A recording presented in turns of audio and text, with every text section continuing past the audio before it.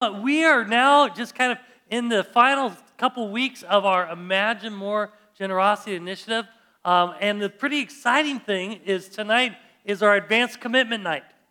And what that means is that we know that God has called us to this new season of ministry. We really believe that now is a time for even greater influence and impact, imagining even more. And so I think one of the things that's exciting about that is to think about a home that's our permanent home where we're not in transition, but a place that we can have a continuous impact and even more influence. And so we go forward, and a lot of you have already said, yeah, I'm in. And so that's what tonight is. Tonight is for those who say, you know what, I just want to step forward and be one of those first to say, yes, I'm making a commitment to Imagine More. And so tonight is Advanced Commitment Night at our church offices at 6 p.m. I hope you can join us. For some of you, you're still kind of mulling this over, still kind of processing what this means for you and your family. And so we're having another commitment day on the 17th in 2 more weeks. And so I just want to encourage you with that. I don't know if you saw in the brochure, did how many of you, I asked this the first week we did this because it has sermon notes in the back. And I said, I don't know if everyone can bring it back for 5 weeks in a row. But how many of you did? How many? You still have it? Okay, who else? Okay, I just saw Jessica. Okay, good. Okay, 4 out of 100. Not bad. Okay, so so we've got more. If you've never gotten one or you didn't bring it today, because there's notes in the back. Also, yeah, and you can also see there's a picture of my family when our kids were young in here, and then I feel like one of those aging presidents. Here I'm young and full of hope with my wife and kids, and then here on the front cover, Pastor Ron's holding me up, and it looks like, spouses, Ron and Grandpa, but other than that, it's still good. And in this, though, also is one of the things that's a challenge is just the whole thing of 5 types of givers, and we have this chart. We plotted out that if we were to raise the full $1.5 million that we believe God is calling us to do, that it would take these type of commitments at different levels. And so, I looked at that, and I found what was comfortable, and my wife challenged me, says, well, maybe we should do what's uncomfortable. And so I thought, okay, so how can I do this? How can I up my game a little more? And I don't know if that's part of your process, but I know that on the back side of that, or on the next page, is just a commitment that you may want to give. And this is over a 2-year period. A lot of people were confused about that. They thought that they had to do everything in a couple weeks. And this is a 2-year commitment. So that could be a weekly, a monthly, once a year, whatever. But we just want to let you know about this because this is an important part of really taking this vision and I think putting it together with action. And so anyway, so that's that. And then we also, I think one of the best parts about that is just hearing stories and so of what God is doing through the work of this church. And so I just want you to watch the screen right now. Okay, one of my favorite parts about seeing these videos is just hearing people's stories, and it's incredible. So I know we're going to excuse the youth, go this way, kids go this way. Thank you all. Come back again. Love you, miss you, bye. So, well, I'll tell you, we talk about investments. We talk about plans. Dick talked about how he was Jamie's assistant. Assistant means he doesn't get paid is what I think that means, but it's a good title, and Jamie gave it to him. I know, when I was in college, I always thought that I would invest my life in something, and it would be my life goal. So I remember when I was in college, I was playing some baseball, and I transferred to USC, and I thought, okay, I'm going to play baseball for USC. So I remember going up to the coach, Rod Dado, he's kind of a big name back then, and said, hey, coach, I want to try out for the baseball team. And he said, yeah, we don't take walk-ons. And that was it. That was the end of my baseball career. And so I said, okay, so baseball is not what I'm going to invest my time in. So here's the thing. So then I decided I was going to sing. I was a singer, right? I was in a lot of music groups in school, and I even had a private voice teacher named Primo Puccinelli, right? I mean, this was big time.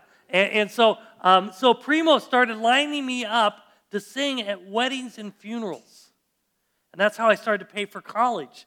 And I was at this one funeral, and the company just wasn't there. So they said, we want you just to go up and just place your hand on the deceased. It was an open casket. and just sing to him. That was the end of that. These were not investments that were things I thought, okay, what can I invest my life in? And see, we all ask that, right?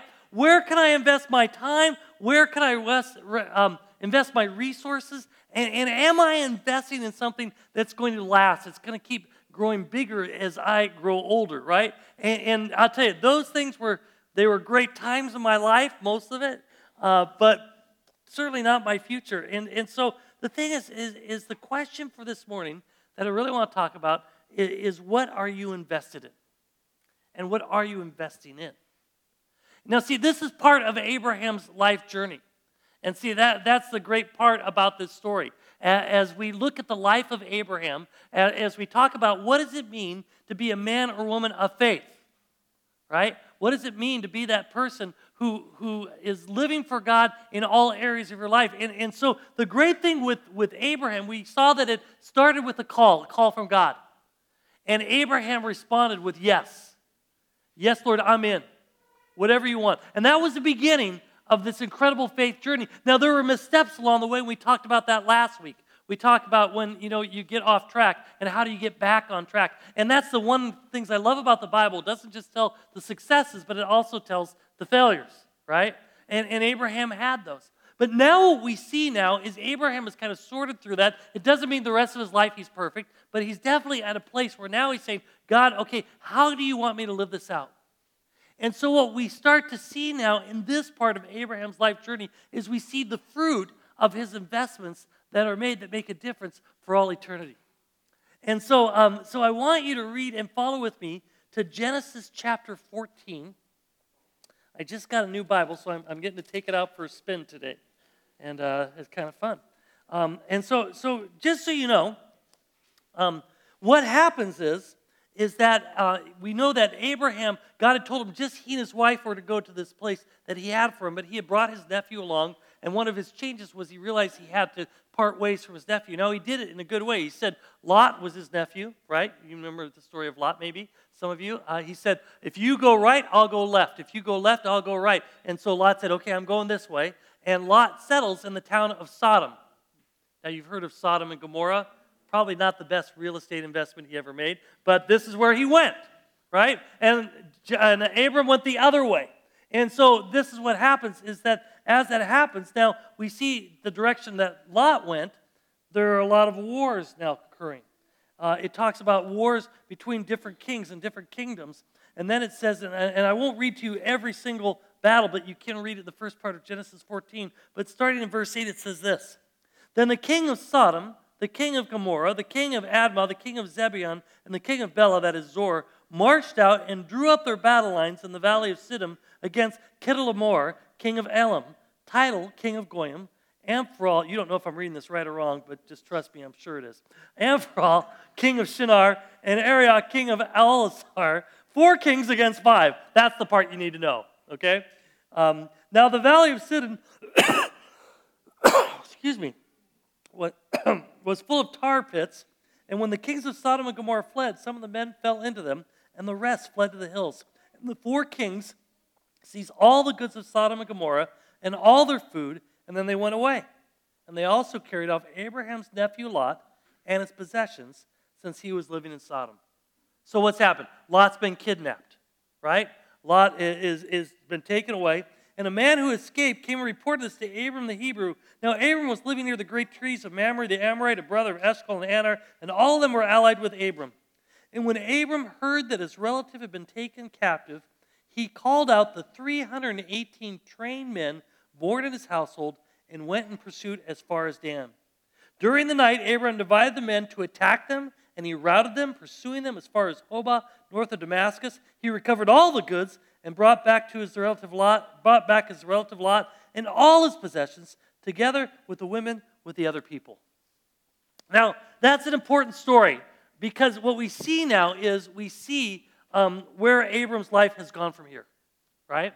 We see that Abram now has grown, his household has grown. He has quite a bit number of servants, and in this case it says he had 318 trained men, and I know it's just hard to focus when my grandson is right there looking so cute. Okay, sorry, squirrel. Okay. Okay. So here's the thing, is that what I want you to see here is this. It says Abram heard that his relative had been taken, right? So he calls out, he has 318 trained men. Now you say, wait a second. How do these men get trained? And see, this is the point of the story. You see, this was Abraham's investment. Abram was the one who trained these 318 men.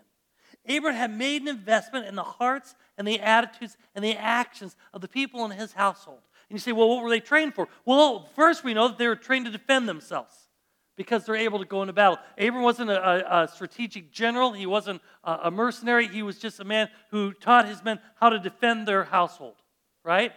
But he also trained him, what I really believe is the Bible says when someone is trained by another man, that they're trained in the ways of God as well. And I believe that's part of Abram's training, that he planted seeds. And here's the thing, that's an investment. That takes time. It takes consistency. It takes intentionality. And so what happens is that when this battle came, it wasn't something that they could plan for. It wasn't something to say, hey, we'll get back to you in a couple of weeks. His nephew had been taken away, and he better go quick or he was going to be gone forever. And so he just says to his 318 trained men, here we go. You've been training this. Let's do it. And so that's what they do. It says they pursued them, they attacked them, they routed them, they pursued them. In other words, they drove them out. And he recovered all the goods. And by the way, with those goods, he only kept a small percentage. One, to give to his men, but also to give to God. But he did not keep anything for himself. Even though the king of Sodom had offered that to him, but he didn't want to be under his control. He wanted the king of Sodom to know he was under God's control, and that's very important. So he recovered the goods, brought back his relative Lot and his possessions, together with the women and the other people. Now I look at this, and I think, see, this is something that God wants us to invest in, the lives of other people. You see, there are only two things that last forever, and it's God and people. And Abraham knew that if he was going to have these men under his household, he wanted to train them. Why? So they would grow up to be responsible men of character in his own home, that they would be able to be people who could defend themselves, that they could be people who learn the ways of his God, that he could have an influence on them that could change their destiny. And so when we look at this, we see that he made an investment. And see, here's the thing. Abram trained his men to be battle ready. And when I look at that, it just begs the question, how does God want me to train to be battle ready? How does God want me to train my household to be battle ready? Because isn't this what we should all be doing? Because the truth of the matter is that there is a battle to be had. There is a battle to be had. Ephesians says this, finally, be strong in the Lord and in his mighty power.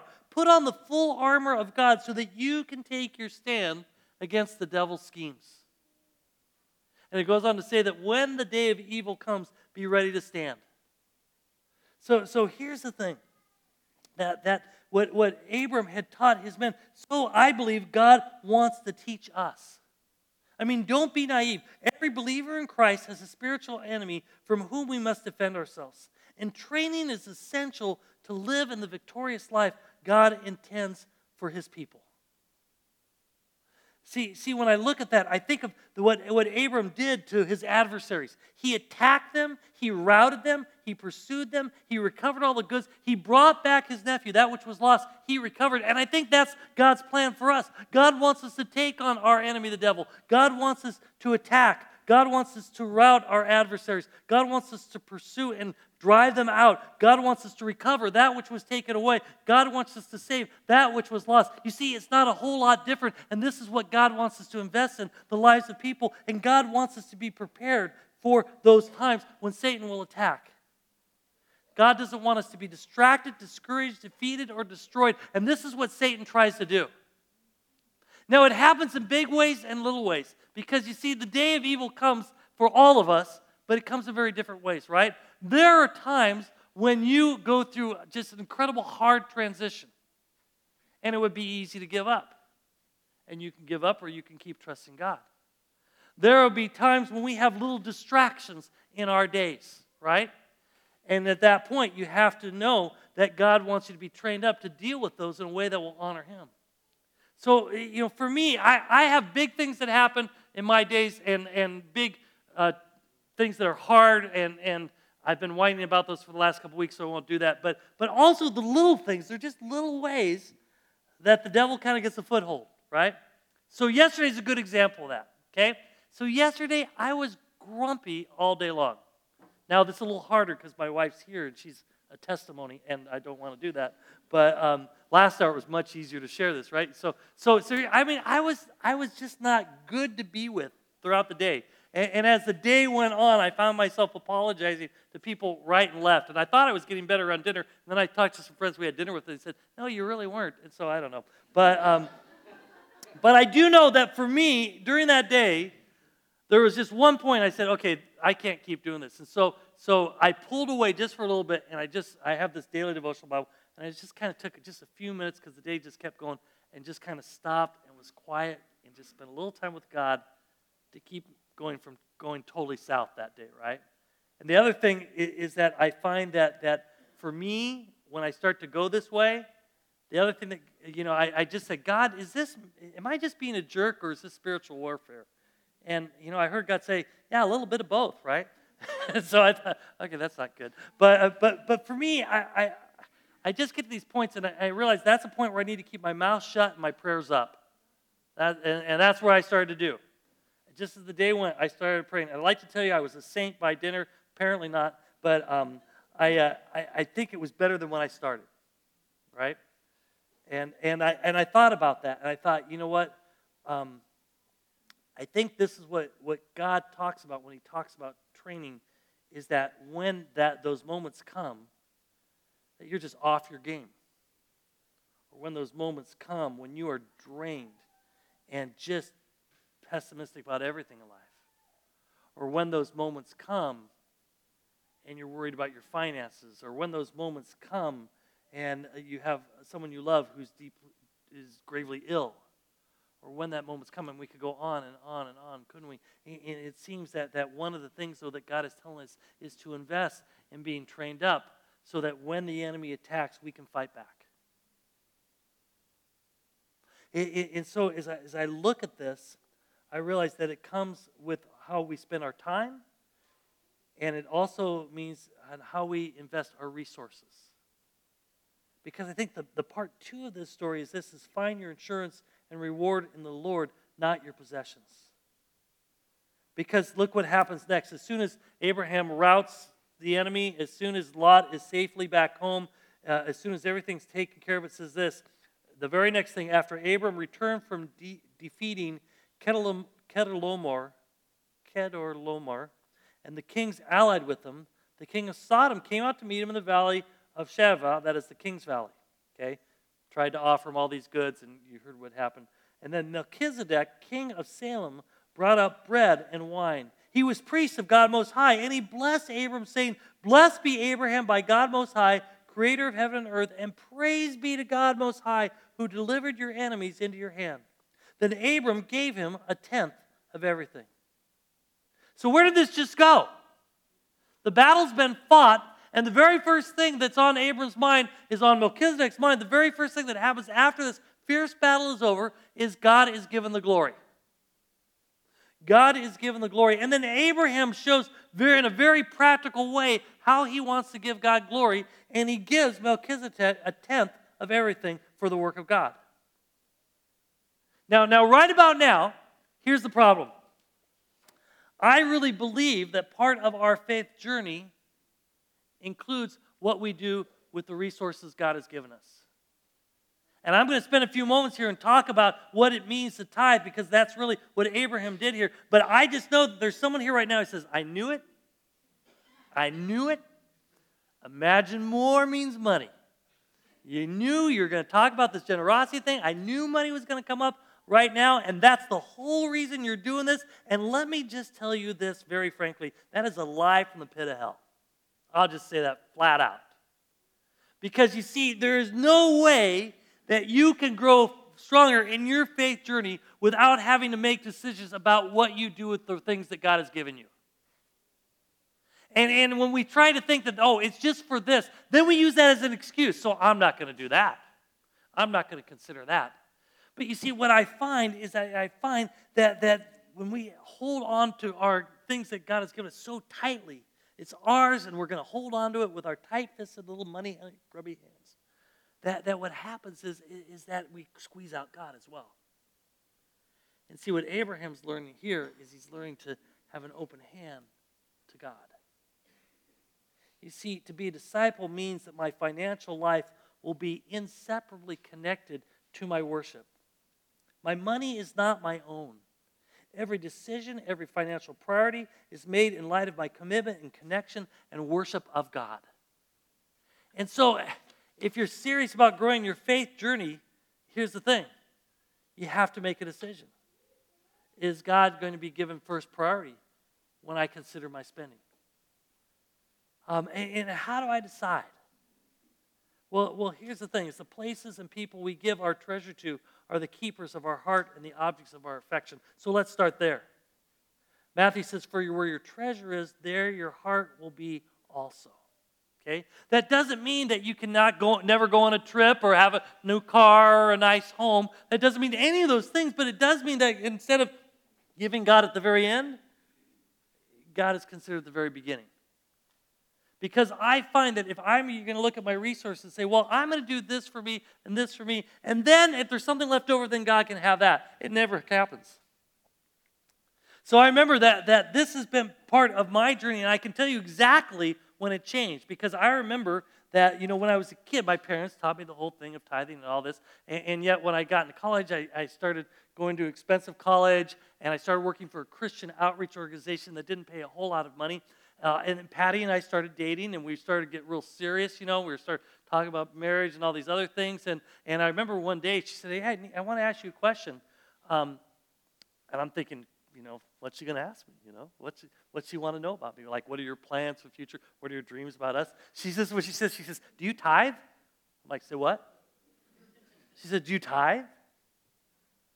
And, I have my pat answer. I said, well, you know what? I give my time. And I think that's probably good enough. And I thought I made that clear. And she looks at me and she says, not if you're going to be married to me. Oh, okay. So I stood up and I started tithing, right?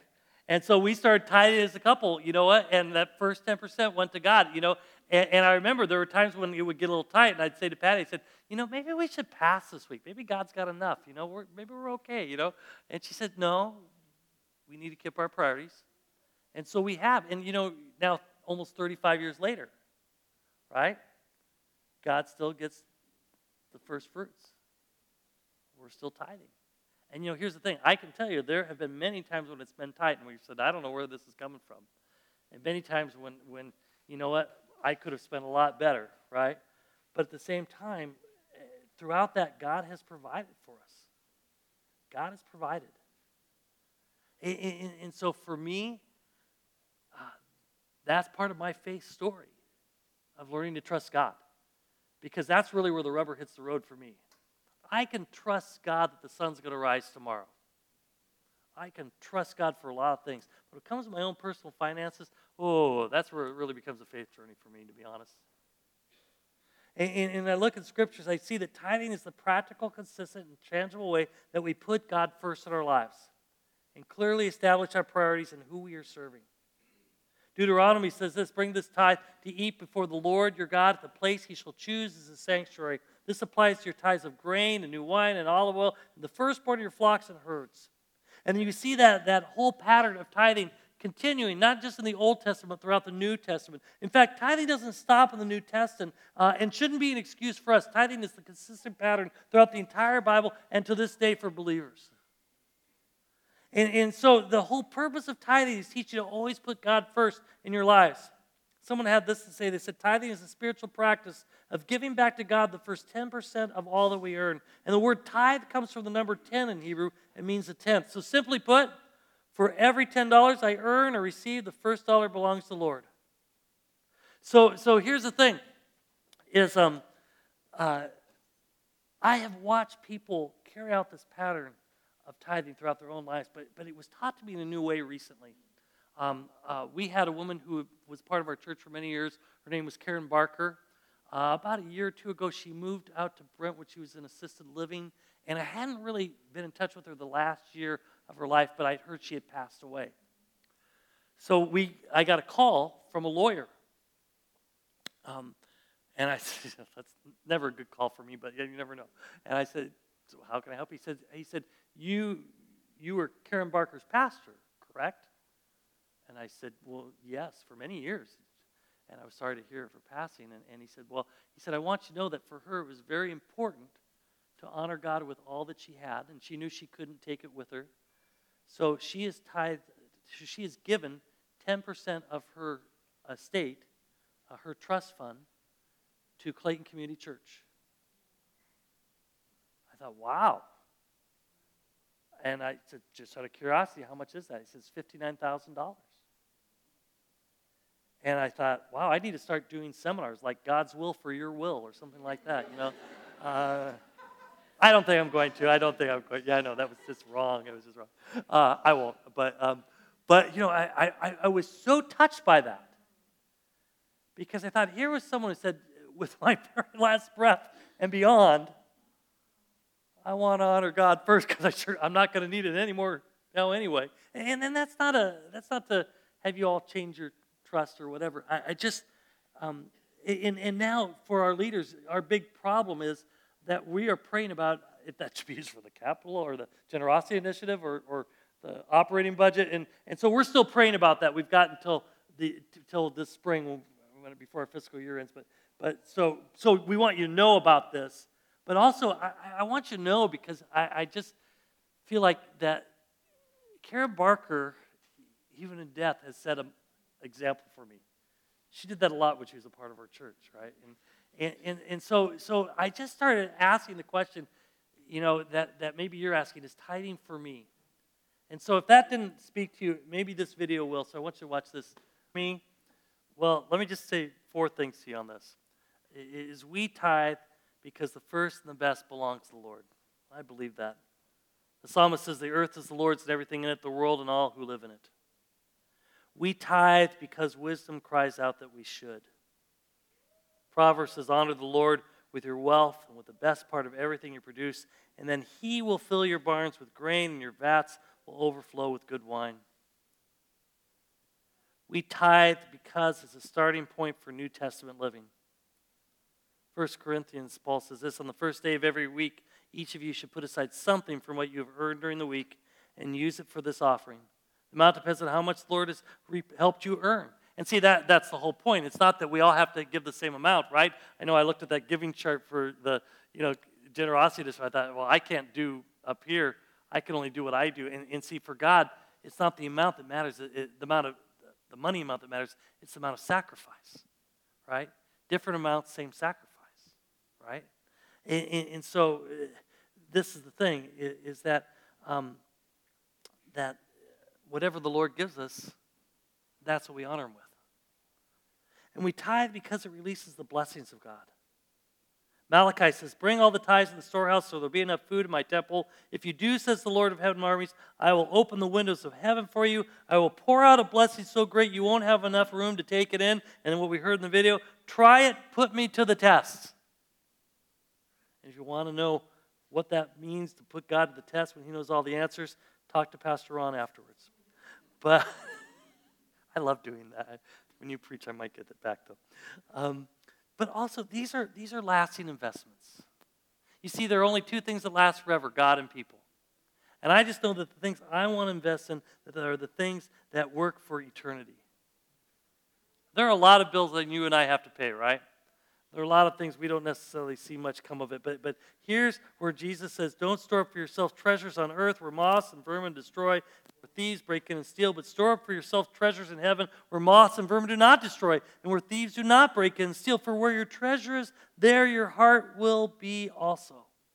So here's the great part of the story with Abram, right? This is how it ends. Abraham chooses to honor God. He has trained his men. He has invested in the lives of the people in his household. And he's also given his resources first to God. He gives to the priest Melchizedek, he gives 1/10 of what he has and what he has obtained, right? And so here's the thing, how this story ends. It says, after this, the word of the Lord came to Abram in a vision. Do not be afraid, Abram. I am your shield. I am your very great reward. I love that. I love that. Because at the end of the day, see what God is saying is, okay, Abram, you have now trained up those men. You've been successful, right? You fought the battle. You had your shield up. That was all good. But I want you to know at the end of the day, I am your shield. So when you're up against an adversary that's too great for you, just so you know, I am protecting you. And here's the thing, right? The money you have, the riches you have, is all said and good. You can use that for a lot of great things, right? And that's going to take care of your family. It's going to take care of a lot of things. But here's the thing. At the end of the day, I want to be your great reward. I want to be the most valuable thing that you have. I don't want it to be your money, because that can be taken away at any point. But here's the thing. And when I am your great reward, that's something that will grow in value each and every day and become even more valuable. So I guess it brings us back to the question.